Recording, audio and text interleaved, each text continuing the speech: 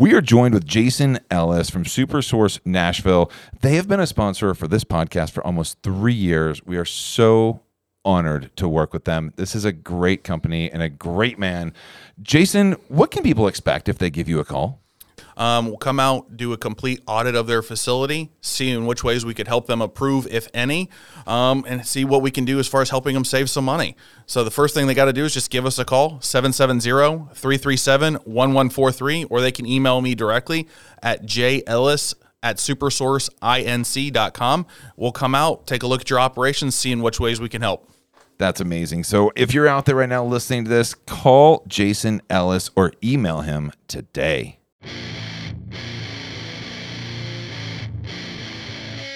Welcome to Nashville Restaurant Radio, the tastiest hour of talk in Music City. Now here's your host, Brandon Still.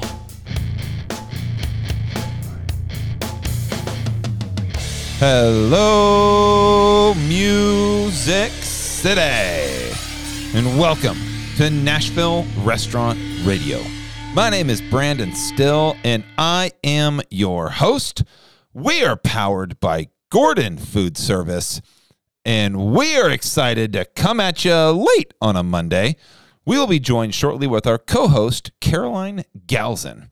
We are going to be joined today with our special guest, Margaret Littman, and she is a freelance writer, and mostly I know her from her writing in the Nashville scene, where she wrote several writers' picks this year. And in this episode, we talked to her about that. We talked to her about her process, how they figure out who does the best of Nashville writers' picks, and all the things. This is a fun interview, and she is just amazing. And we always love having writers in here because they really have a different perspective on everything. And I know that we get stuck all the time inside the building.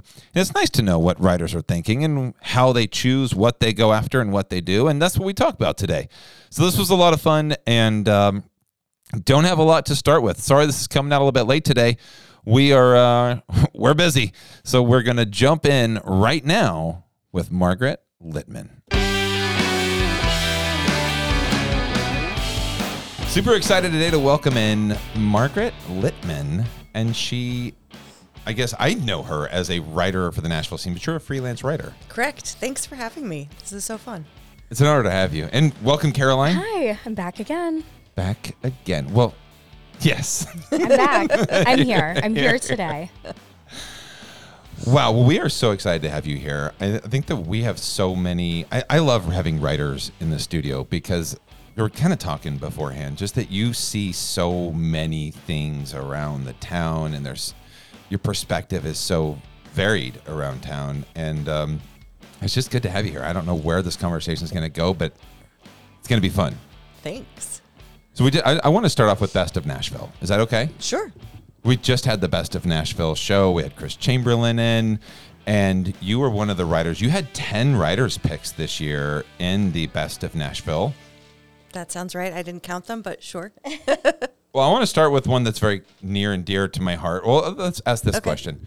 How do you decide how much do you get you get 8 or you get 10? Is there a meeting where you get doled out so many? There is a meeting. I'm not in that meeting, but so as we get close to Best of Nashville, we all sort of pull together pitches for different editors about who we think should be included. So in a way, I'm sort of keeping these ideas going all year, and then we pitch in different categories. And when I'm coming up with pitches, I try to think about obviously what the best is, but best is, really kind of a subjective term. So I also think about Best of Nashville as a way to maybe underscore some folks who are doing interesting things who haven't gotten a lot of credit for it. Try to have a little bit of depth and nuance beyond just places that are great food.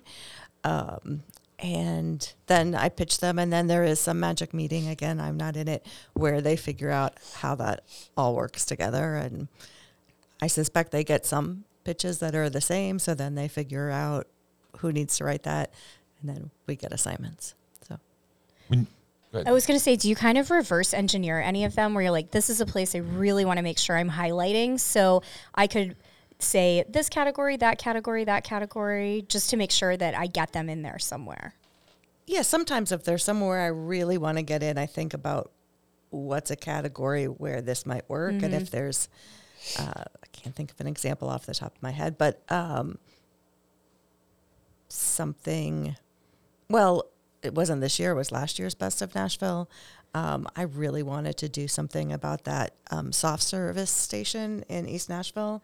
I think what they've done at that corner on Porter Road is really made that neighborhood really interesting. And so I had to think about, okay, how can we get this in there? Because I knew it wouldn't compete. You can't see my air quotes, compete with, best restaurant. So how do you think about a category where something like that could fit in? For the bigger ones like best chef, best restaurant, all of those, did those get assigned to specific people, or is that part of that pitch process as well, where somebody will come in and say, hey, I feel really strongly that, this chef should be named best chef this year, and it's kind of a...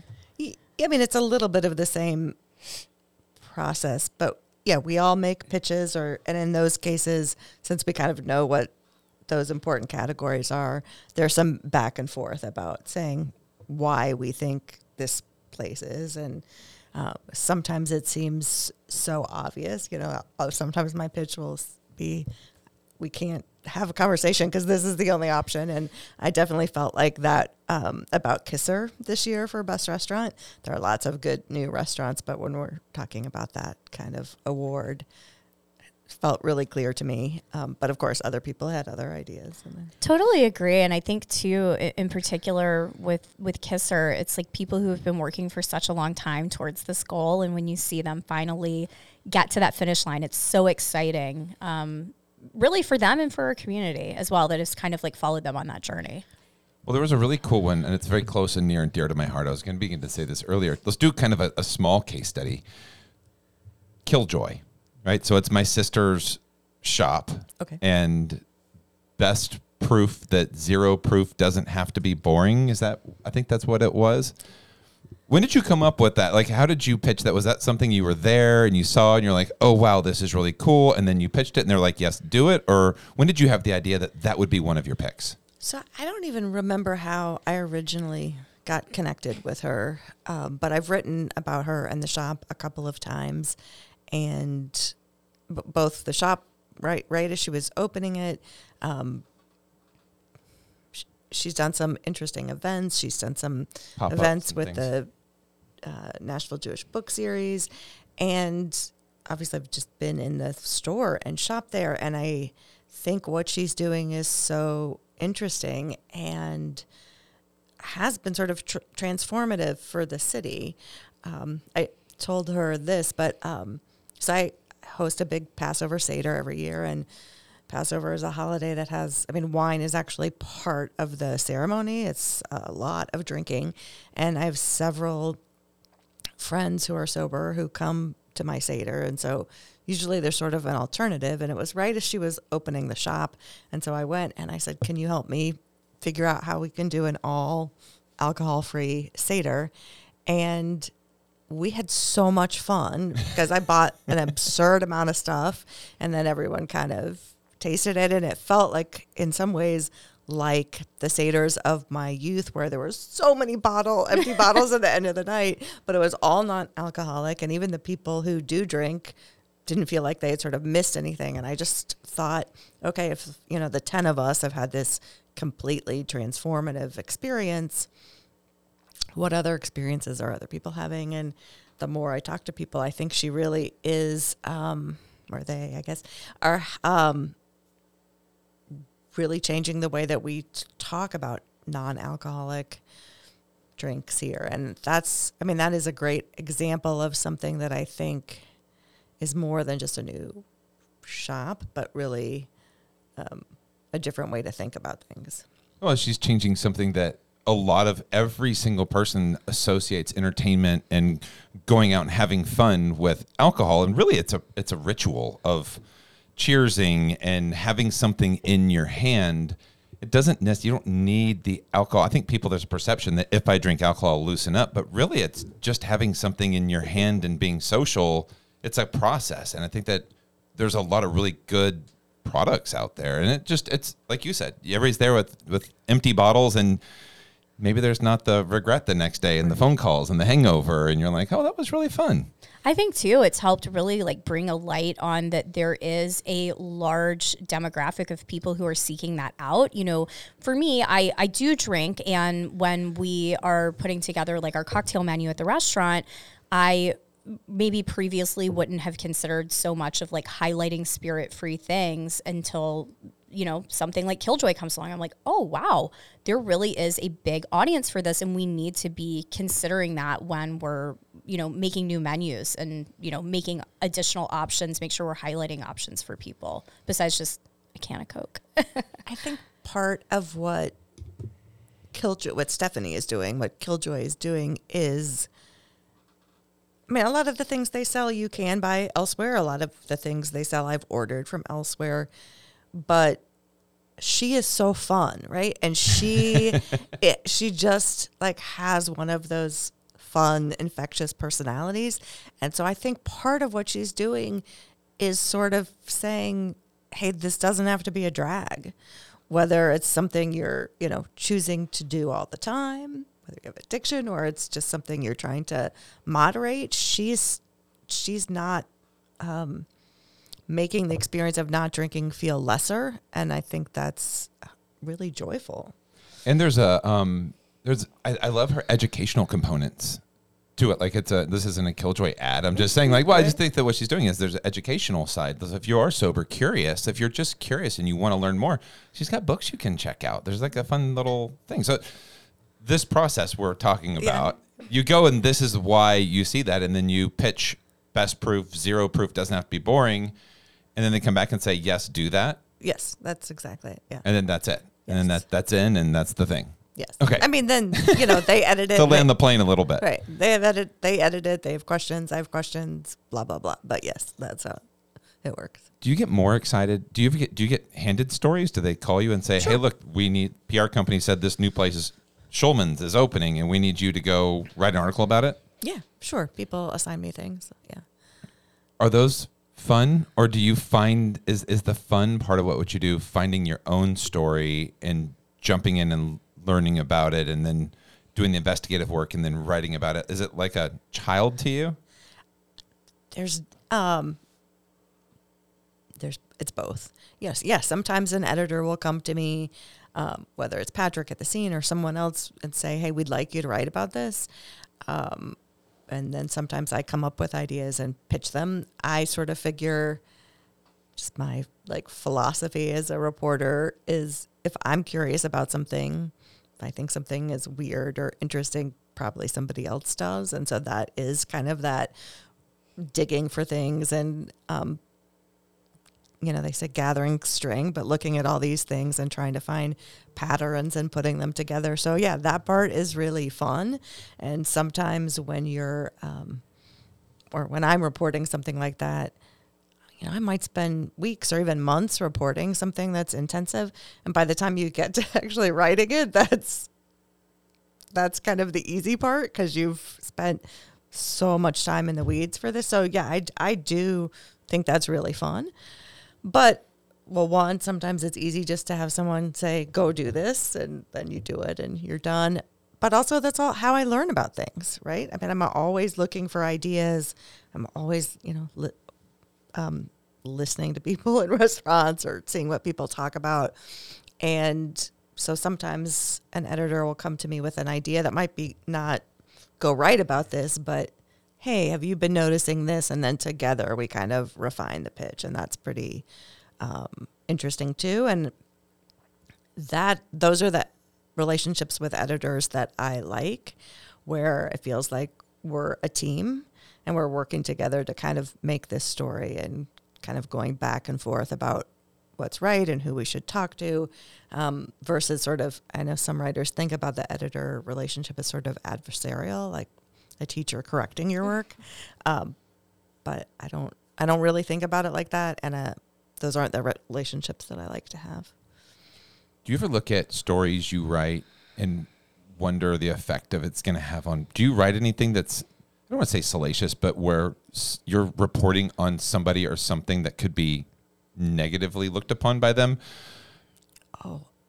And how do you feel like? I mean, because let's just say you have a friend, and that friend does something or is something that you have to report on that doesn't necessarily, that's not going to paint them in the best light, but it's true. But this is a story. Like, do you feel like, does this need to get out? Like, why am I doing this story? What's going to be the end result? Is it going to be because people want to read it and it's interesting and the public needs to know? Or is this I know a bunch of people are going to read this and they're going to love it, but it's going to hurt somebody? Do you ever have that dilemma? I think all the time, constantly, as I'm reporting and writing, like what are the ramifications of what I'm writing?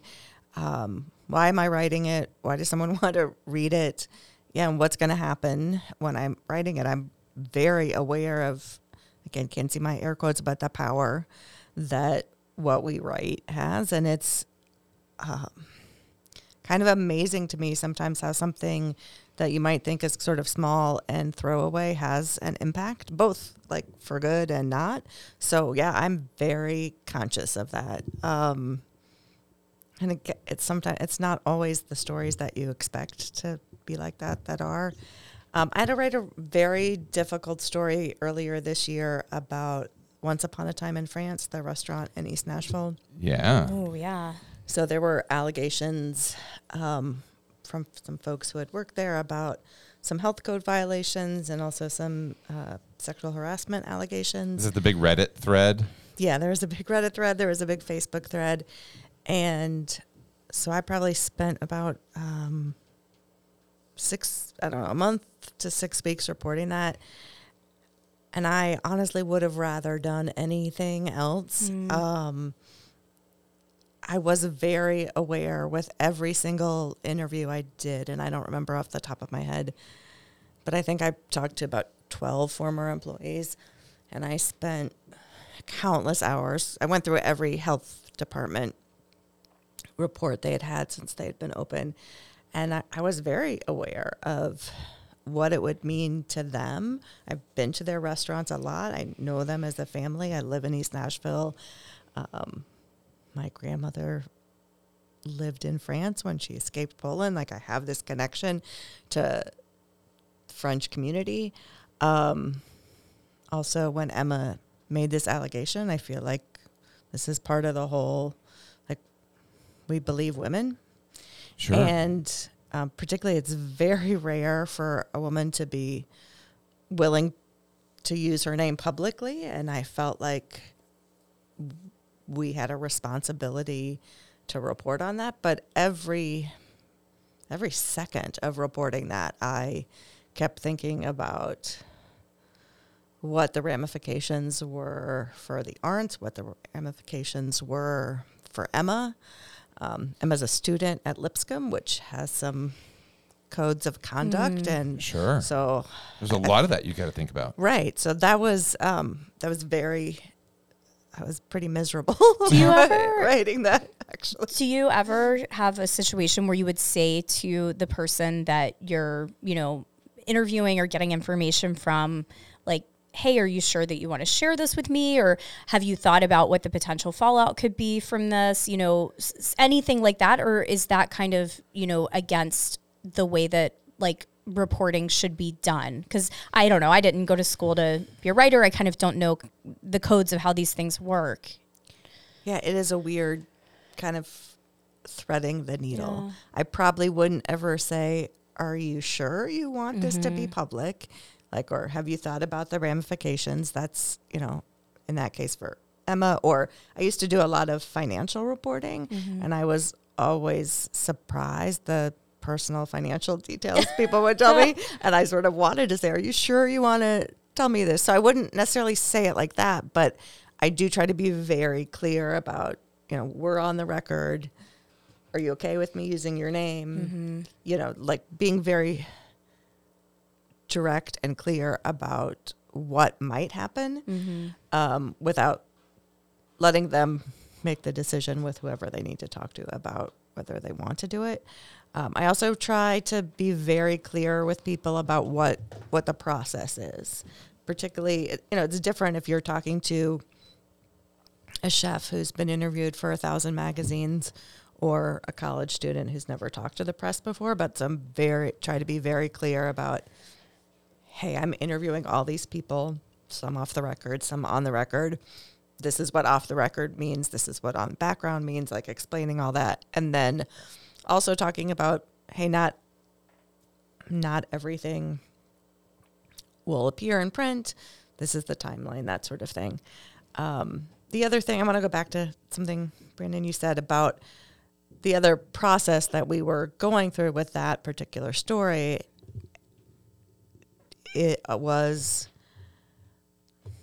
We felt like it was a story that had to be told, particularly because it was on Reddit and it was on Facebook, and a lot of people in the community were saying, like, is it safe to eat here or whatever? So we felt like we had to cover it, but we also tried very hard, like, not to cover all the salacious details, because there was also a lot of stuff that was gossip and a lot of stuff about who was cheating on who and who, all this stuff that, so every interview I would say, like, I don't care about that. Like, if it's somehow relevant to these 6 points that I would outline, then fine, we can talk about it. But that's, like, I'm not here just to, like, dig up gossip. Yeah. And, that particular article was hard to kind of thread that. There's something seductive about that, though. I mean, even in that moment, and maybe it's because I'm shallow, but when you're in that moment and they want to tell you that stuff, do you ever be like, wow, that will be juicy for the article, or this could be something? And do you have to, like, fight back a feeling to say, no, that's not pertaining to the specific thing I'm looking for? Or does your brain start to go, maybe I could use that? Because that's certainly there's a moment where you're just like, oh my gosh, I cannot believe you just told me that. And, I'm taking notes. I'm always thinking about how things fit together. But yeah, for that particular article, no, I was really trying not to, I guess, try not to make things worse. Like, whatever, it is. I try to report on things responsibly. And I do think, we don't really have restaurant criticism per se in Nashville the way you do in some other cities. So I do think I have a responsibility to tell the big picture of restaurants in Nashville and food in Nashville. So I don't always just want to write about places that are great. I want to give people a full picture, but I want to do it in a way that's not gossipy or salacious, I guess. Sure. A way that's informative. Yes. But I mean, when people tell you the stuff that's like, oh, I can't believe you're telling me that, that's always kind of fun just to have in your own personal memory bank sometimes. Mm-hmm. Mm-hmm. And we're live. We all love a good piece of gossip, this right? show, when that happens, it's like, do we take that out? Like, I don't. There's been a couple of times that people have said things while we're interviewing them, and we kind of have that same reaction where I'm like, are you sure you want to say that? I do feel like there's been maybe a couple of times we've done somebody a solid and been like, we need to take that out. That's not going to sound great. I have absolutely the worst poker face. So sometimes what happens is somebody will tell me something and I just have this, even if I'm just sitting there, because a lot of reporting and doing an interview, well, I don't have to tell you how to interview, but a lot of what you do is you're just sitting there quietly and seeing what the person says next. But sometimes I know I have a look on my face that says, I cannot believe that happened, or you just told me that. And then I can tell from their reaction, then they think, oh, should I have not said that? But I don't, I try not to do gotcha stuff. Brandon and I look at each other. That's our, like, we're on a podcast. You can't see what we're doing. But when somebody says something crazy, we're like, But I'm terrible because I'm like, tell me more about that. I'm like, holy shit, they just said that. Like, tell me, get me into that. And I'm. But then we'll leave and we'll call each other and I'll be like, hey, we can't. You got to take that out. Sure.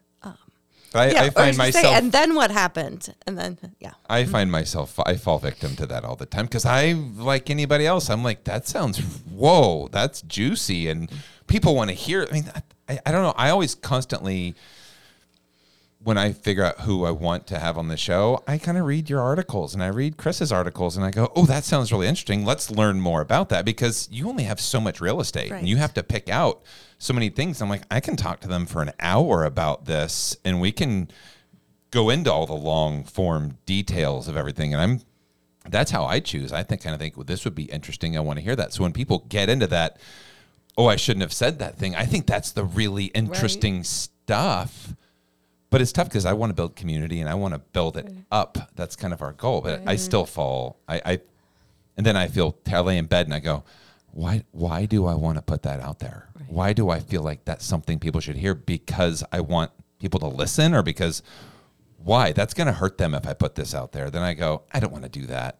And I take it out. Yeah. Do you feel like there's any kind of gap in food reporting in Nashville, or do you think that there's a story that's not being told, or something that you wish that people would, be more aware of or talking about more? I do think that we, as a city, don't do food criticism well, and I think that's a gap. Lisa Donovan and I have talked about this a lot, in that if food criticism is done well, it elevates everyone. Absolutely. And if we only have this environment where we're talking about the good places, and I absolutely understand that, because if you have limited space and limited pages and you're trying to send people to the places that are good. And so then the places that are not good kind of fall off the radar. But if you do that, then if you have some, and I'm not a food critic, but if you have good criticism, I think it does give feedback that elevates everyone. This is a big topic of that Unreasonable Hospitality book, that they are so motivated by the feedback that they get that kind of makes them do better. Totally. And I think it's hard too when, as restaurants, the criticism we're getting is mostly from Yelp and Google, and a lot of times you just have to take that with a grain of salt. It's very, hey, I came in and I'm mad that you don't have fried chicken on the menu because that's really what I wanted to eat today, so I'm going to write a bad review. Or I don't know. It's just, it's hard. When you think about Kay West back in the day, Kay West was a critic. And she famously caught Mario's back in the day with their veal marsala, veal piccata, veal saltimbocca. I don't know what it was, but she took the veal. She was like, this doesn't taste like veal, and took it to a lab, and it was actually pork. And it was this Vealgate thing, where she called Mario's because they were serving pork and calling it veal and charging $50 a plate for it. And she was like, no, this isn't it. But that's journalism. That's right. Figuring it out. That's informing the public of buyer beware. This is what people are doing, and there's nobody holding anybody accountable. And Frank Bruni for the New York Times is who you're referencing in the Will Guidara book, Unreasonable Hospitality. And I talked about it yesterday. It's funny. We talked about this yesterday, is that they were a 2-star restaurant, and they were trying to get 4 stars, and they got 3 stars, and they were really working towards 4.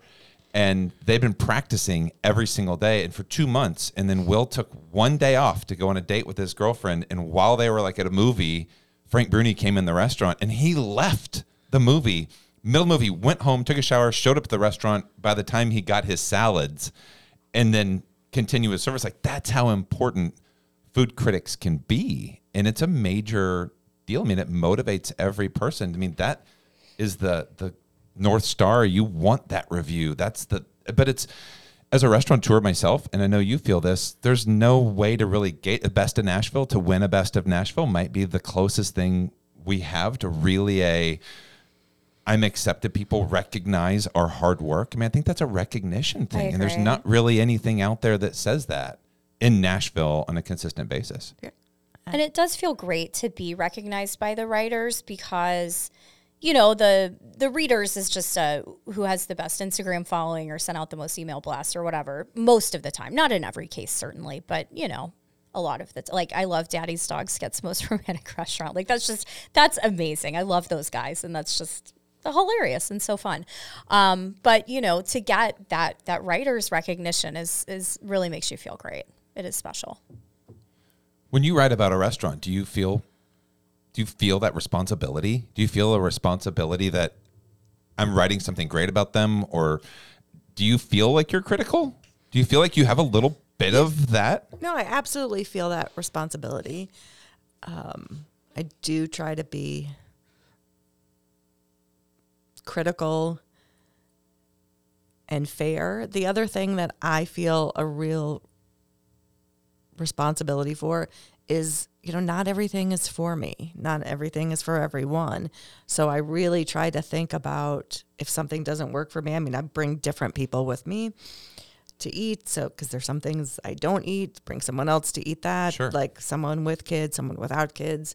Like try to think, I really try to have gone somewhere multiple times before I write about it.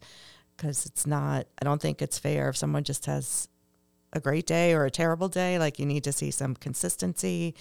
I know this has come up relatively recently with some coverage in the Tennessean. I don't think it's fair to cover a restaurant really early, like in the first week or two or month even. And I know they need that I know it's catch-22 because they kind of need that early press to get people in there.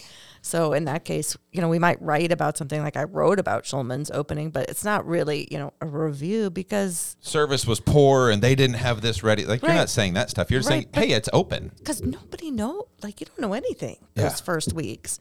And so I don't think that's fair. So I try to think about that. I mean, those are all valid things you've got to look at. We just opened Chago's, you know, less than a month ago. Do you feel like you're review ready? I feel solid now. But when you first opened, I mean, Chris Chamberlain came in to our friends and family, and we talked about it on their Best in Nashville episode last week, that he was like, well, the alarm went off 5 times.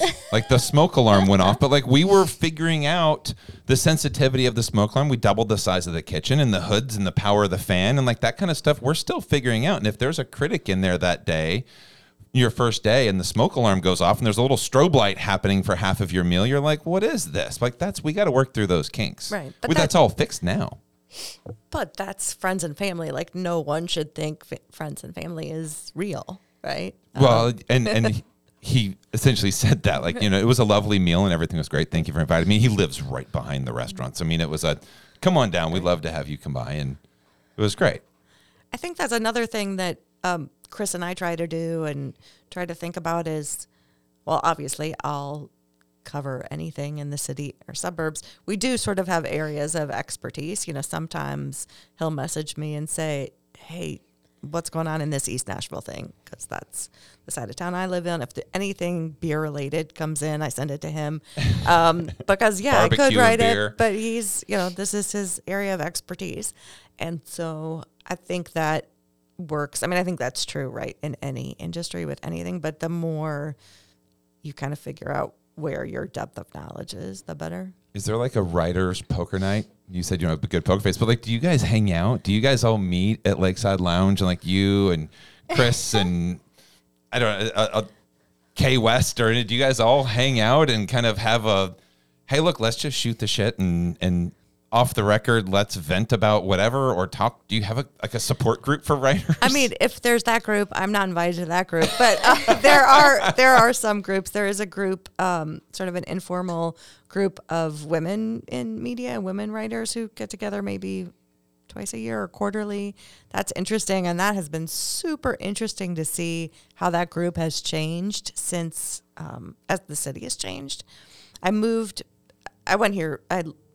came here originally to go to Vanderbilt, graduated, left, lived a bunch of places, lived in Chicago for a long time and moved back in 2007.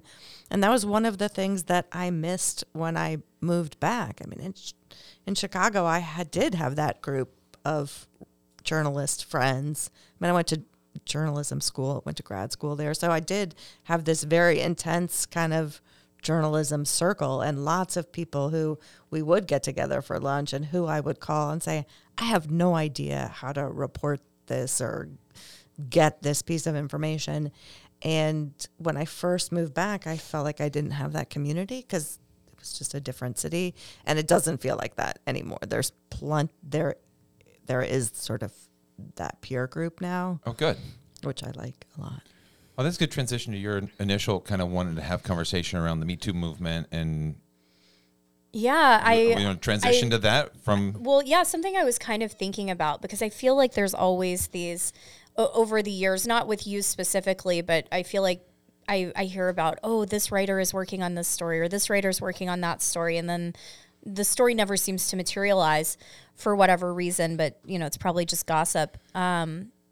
It seems like there was so much attention and conversation around restaurant culture changing, in particular around the Me Too movement. And then I think as we moved into the COVID years and we talked about, workplaces being more equitable and better treatment of employees and that sort of thing.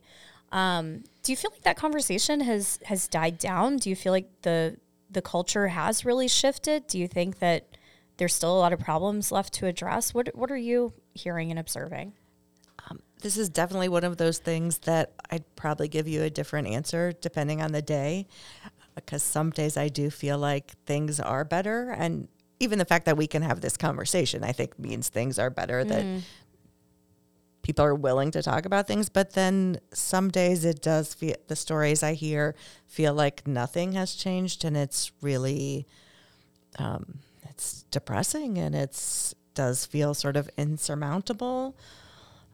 So many times I'll write an article about a restaurant, and then I get these sort of back channel messages where people say, why'd you write about that guy? He's such a jackass. This happened, this happened, this happened.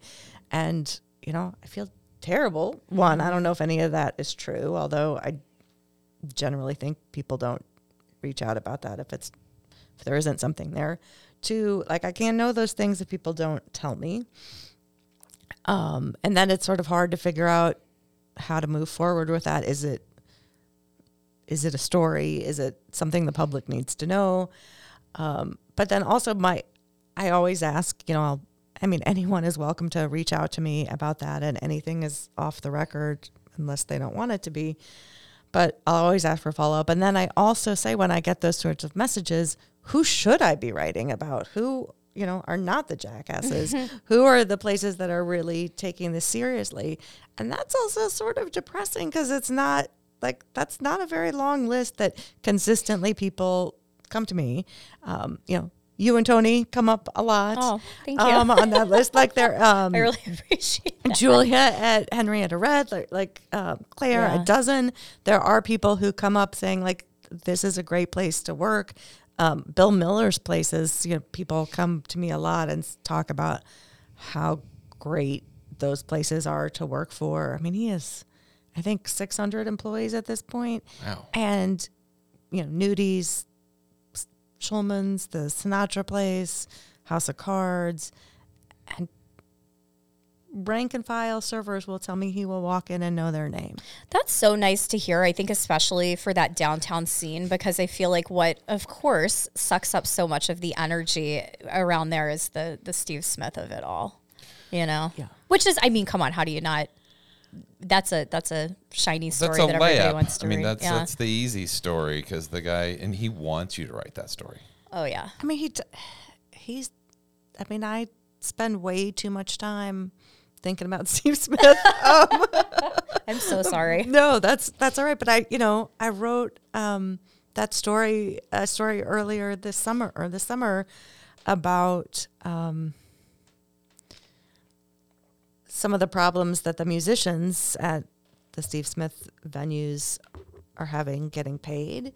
And to me, that's a perfect example of a story that is not gossip, there are definitely salacious, crazy parts of it. But to me, that's the essence of Nashville, is these musicians. And if they're being told, I think a lot of us don't know, they're being told what they can play, specifically what songs they can play, what they can't play. A lot of them, there's no way even for the people who are in those bars to know what the band's name is or where else they can see them play. So it's not really advancing their career the way that you might think. And then they aren't getting paid, or they're getting paid even worse than we all imagine. Like, that is something that's super relevant to Nashville. And that's super frustrating to me to figure out how you report on that, and how as a city we figure out how to reckon with that. And also, like, I'm also aware that, Steve Smith did take Tootsie's and he did save it. Like, that's a fact. And a lot of the good parts of downtown wouldn't exist either. That's very true. Either to his credit or discredit, depending on what your opinion is on the situation, kind of helped to create Broadway what it is now with all the tourism. And, Shawnee sat empty forever. I mean, that place was What's Shawnee? Exactly. It was an old Irish bar. That's where Honky Tonk Central is. I mean, it was Shawnee. I remember going to Shawnee's. Do you remember this? Yeah. And then it closed, and that whole Honky Tonk Central was just empty for, like 10 years. I mean, it was just an empty building right there in the corner of, I think, 4th and Broad, right? I think it was still empty when I moved here, but I didn't And then know all of a sudden, he made it Honky Tonk Central, and man, the life that brought to me, what a prime spot. I mean, it just sat empty, and now, I mean, it was a huge turning point for that whole Broadway scene. I mean, when I was at Vanderbilt, my roommate worked at a bookstore called Rare Ford and More on 2nd Avenue. I know that probably sounds weird to people that there was a bookstore on 2nd Avenue, but true story. There were art galleries and bookstores, and we used to go pick her up after work because we didn't want her to leave work alone at whatever time that was, 8:00 on a Friday night on 2nd Avenue. Like, we didn't think that was safe.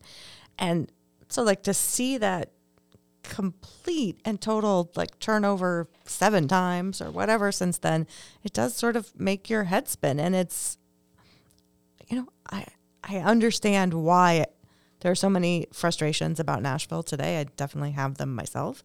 But, like, I'd rather live somewhere where people want to go than where people want to leave. So I do think, as much as I am frustrated by Steve Smith, and I didn't mean to, like, get into talking about him so much, he does also deserve some credit. Mm-hmm. I don't disagree with you there. And, some people might argue that it's still not that safe to be a woman by yourself at 8:00 on a Friday night on 2nd Avenue or Broadway. I, in 2019 was, I'm sure I've talked about this on this show before. It was hosted a bachelorette party for a friend, and we did the whole downtown Broadway thing. And I had not been on Broadway on a weekend night at that hour, and it was, quite frankly, truly shocking to me the way that men were acting.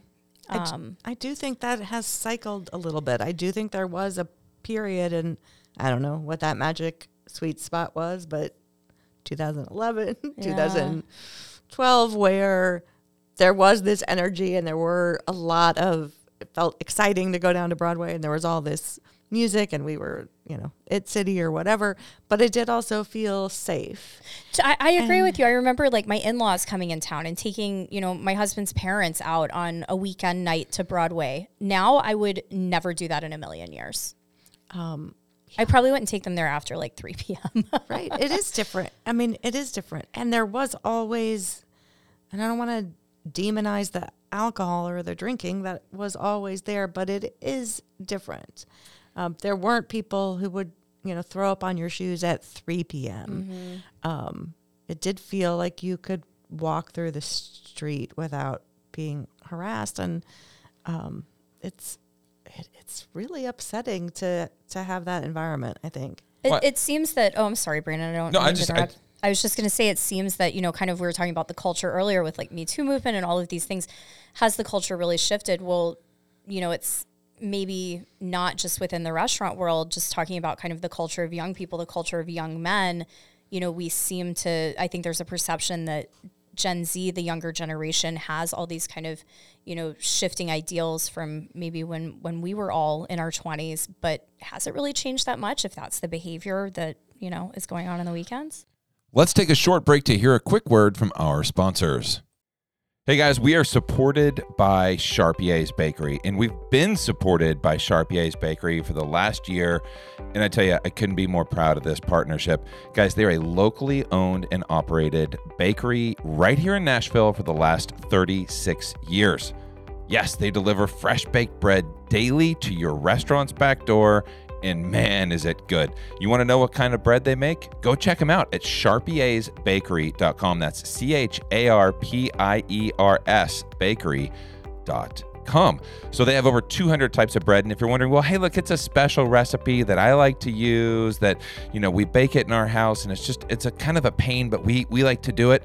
They can take your recipe and make that bread for you without any of the hassle, the mess, the labor. They'll just deliver it right to your door every single day. It is freshly baked. They love to give you a tour of their facility.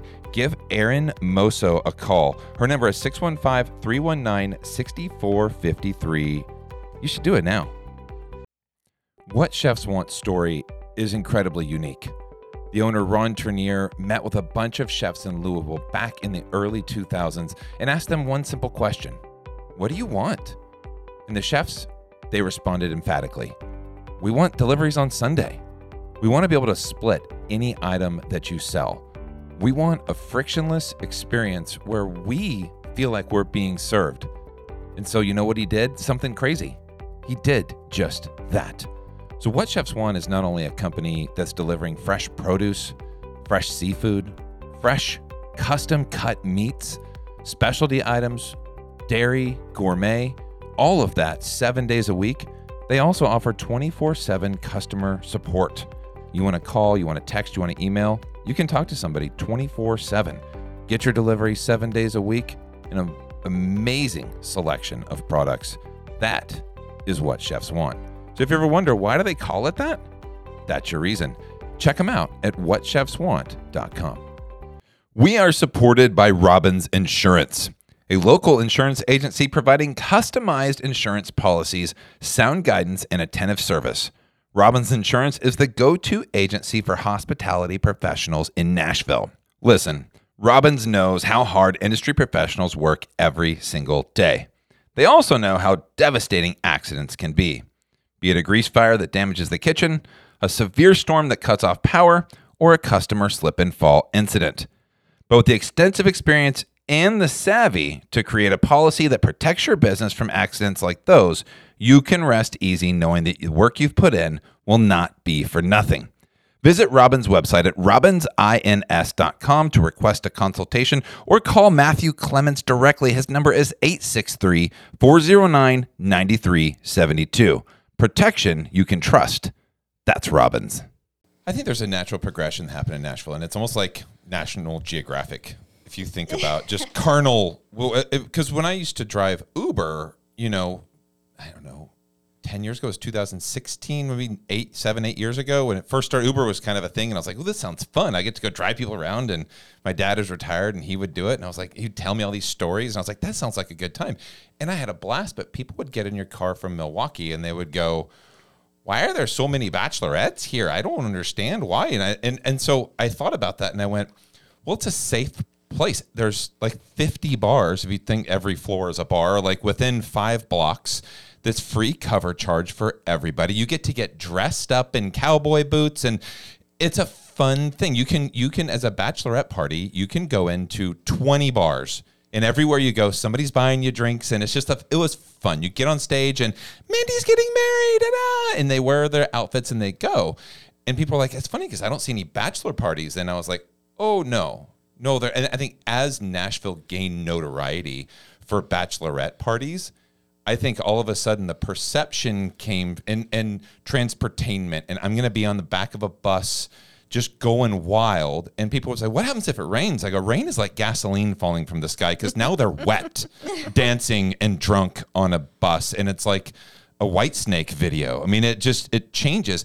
And I think the perception of Nashville went from, this is a fun, safe place to be, to all of a sudden, this is a place where you're going to go get blackout drunk and it's socially acceptable. And I think when that happened, when you have all these young women showing up, it's like the sharks came. Like, it's like all of a sudden, where are the men? Well, the men are there. They don't dress up all together. Right. But when the national news is, this is where all the young single women go to party and get wasted, all of a sudden it's like, boom, now all these men have shown up and this is like a hunting ground.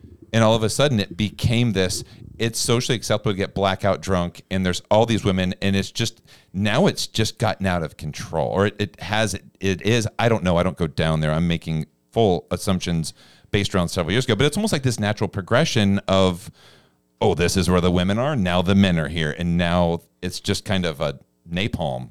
Well, a number of restaurant owners in that sort of greater downtown area have talked to me about how they see the shift, that their clientele went from someone who maybe came in for a convention and was willing to pay $15 for a couple of drinks. And now it's people who are looking for the opportunity to drink the most for the least amount of money. And so that's shifted the way these businesses, what they can sell. And it is, it's a perceptible shift. And I think we have to just, make some decisions as a city, about if this is what we want. I don't know that I really see anything changing, to be honest with you. I do think that, certainly we could see some crime statistics change, some safety improvements with the new precinct that's going on Broadway. I think that that's a really positive change. But in terms of like the party culture, I don't know that really. I think that it just kind of is what it is at this point. I think a new football stadium is going to add a ton of fuel to that too. Just going to add more places and more people. It's funny. I went to a Titans game. I went to the Bengals game a couple weeks ago. And it's interesting. I don't know if I've said this on the show before, but it was half. Not half. There was a ton of Bengals fans there. Every time you go to a Titans game, there's so many fans from the other team. And I went to the opening game in Indianapolis. It was the Indianapolis Colts and the Jaguars. 99% of people in that stadium were wearing a dark blue color. There was 7 Jaguars fans in the building. It was crazy. Then you go to a Nashville or you go to a Titans game, and it's like 50-50 almost. And then you go, oh, well, I don't think that's because the Titans don't have the fans. I think that's because everybody wants to go to Nashville. Yes. Nobody wants to go to Indianapolis for the weekend. They want to come to Nashville. Like their team's playing in Nashville. It's like, oh, let's make a weekend out of it. And I think that's unique about us. And that's only going to increase. Do you remember that year? I don't know, 2008, 2009, the Bears played. Oh, yes, I do remember. It was actually later. It was like 2014, Soldier Field South, maybe. It was a solid 80% Bears fans. And the Bears, Paradise Park was still open. Oh, yes, and I was there after the game. There was not beer left. Yes. On Broadway because the Bears fans That is the so Bears funny. won. I remember that. Right? Hurricane Ditka. There was actually no beer left. Yes. It was crazy. I do remember that specifically. I remember we went to Paradise Park and all they had left was Tall Boys of Ice House. Think about the variety of beers that were served at Paradise Park and in what quantity. And all they had left was Tall Boys of Ice House. It was really... It was a wild weekend. I don't know if that says more about the Bears or the quality of Ice House. Both. But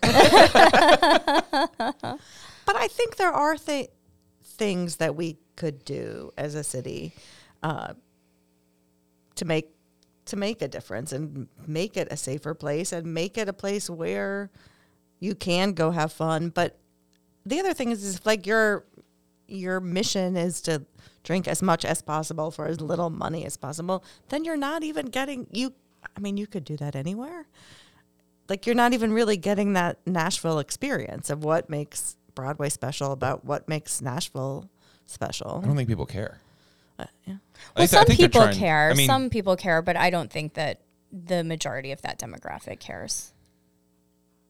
No, what do you think the goal is of most people when they come to Nashville? And because I would drive people, again, back to my Uber experience, you drive people and I'm like, where'd you guys go eat? And like, oh, we went to Jack's Barbecue. We went to the place, and everywhere they went was on Broadway. And you're like, did you go outside of Broadway? Like, no, man, we're staying there. We just been on Broadway every night. And you're like, but Nashville has so many other amazing things you can do while you're here. And I go, have you been to the Parthenon? Like, what's that?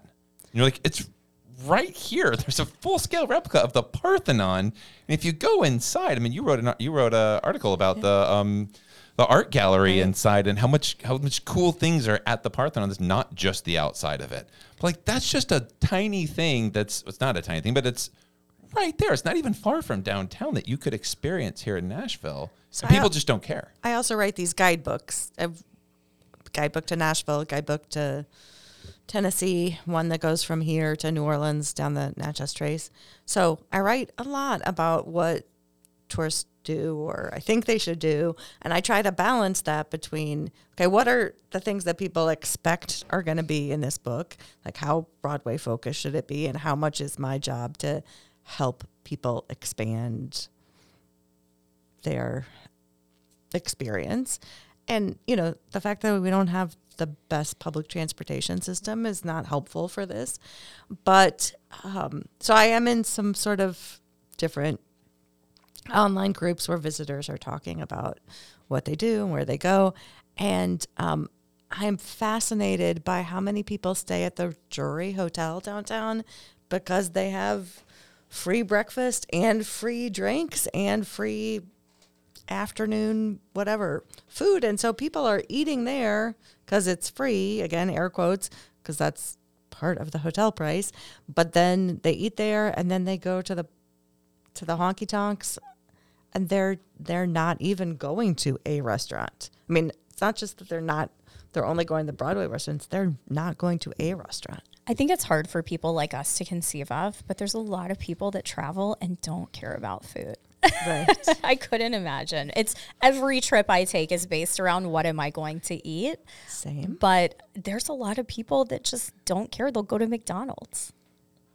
Yeah, that's a true story. I just feel like the culture has shifted from Nashville's a really great city to this is a place we can go get fucking wasted and try and hook up. I mean, well, and it's not just tourists too, though. I mean, there's a lot of young people that work for me that are on Broadway on the weekends after work. You know, it's like the pickup place for people under 30. That seems to be that to me, it seems like that's just a thing. I don't know. Yeah. I don't know how to change it. I don't know if we need to change it. I just don't. You know, there's this whole thing on TikTok of women who will go on TikTok. I've seen quite a few of these.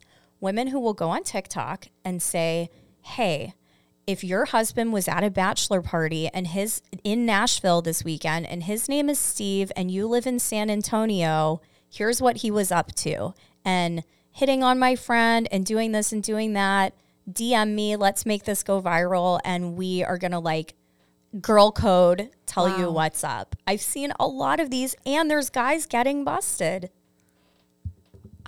Oh my gosh, I have not seen those. I haven't either. I'll send you is, some. It's an interesting corner of TikTok. What also, stays Steve, in Nashville doesn't stay in Nashville. Also, right. Steve is using his real name. Well, okay. Wow, I don't know. I had all these high hopes for downtown when Fifth and Broad was opening and the Assembly Food Hall and the African American Music Museum. I thought, this was going to be so great because we were going to have this culture and so many locally owned restaurants, right? And, I just thought that this was really going to help diversify people's experiences if they don't leave Broadway. But I'm not sure that's happened the way I envisioned it. If I am inclined to go down there, that is where I would go. Just this past weekend, we were meeting a friend for lunch and trying to decide where to go. And Tony suggested, let's go to Boqueria. We love Boqueria, but I'm like, I don't want to go downtown on a Sunday afternoon. So. Well, before that Titans game, we went to Assembly Food Hall and took my kid. I'm with an 8-year-old. Right. Where am I going to go? What honk tonk? So Assembly Food Hall is a great option because there's a lot of restaurants. There's ice cream. There's all the stuff. Right. You can take a kid up there and we can eat. And then we walked over to the game. It was a lot of fun. I mean, it was a great experience if you're going with somebody younger. Right. It's great. And it is great that there are so many locally owned businesses and restaurants that are representative of other parts of the city. And I kind of was hoping it would almost be a gateway to, people go there and then like, oh, well, if I like that, why don't I go check out these other places on Nolensville Pike? But that's not really a thing, I don't think. Well, we're almost at the hour mark. Okay. We are, you see how fast this goes. You're like, goes by. man, like we sat down 5 minutes ago, Yeah. but we're at 54 minutes. Wow. Well, one quick thing that I wanted to make sure that we did talk about is, Margaret, you were telling me before the show started today about some new stuff that you became aware of that's happening with the sexual assault center. So kind of to, put a little end cap here on our discussion, I'd love to hear about that. So there was a meeting I went to last night with the Sexual Assault Center and Metro about their Safe Bar program, which you all have talked about before, which is this training program to help restaurants and bars train their staff to see the signs of sexual assault and also diffuse things before they happen. And it's a free program. And I'm probably going to get this name wrong, but the Women's Caucus of the Metro City Council has allocated funding to sort of help expand Safe Bar. And it was pretty inspiring to be at this meeting last night. The health department was talking about ways they could help spread the word. And, there are these coasters that change color if a drink has been spiked. And so they were talking about, well, maybe the coasters could just be distributed by the health department workers who are going to all these they have to go to every restaurant and bar anyway. And so like, how great is that? And then talking about ways that this program can not only help the staff of restaurants and bars to see those signs of assault among customers, but also start talking about the ways that this training could help the staff internally, which I thought was just, one, needed, but really inspiring. And the other thing that Rachel Friedman talked about a little bit was how they can provide some training both for journalists and for hospitality workers on how to deal with some of the trauma that they hear about. Because, it is really hard to listen to those stories, and people who do it professionally have some tools that, some of the rest of us don't.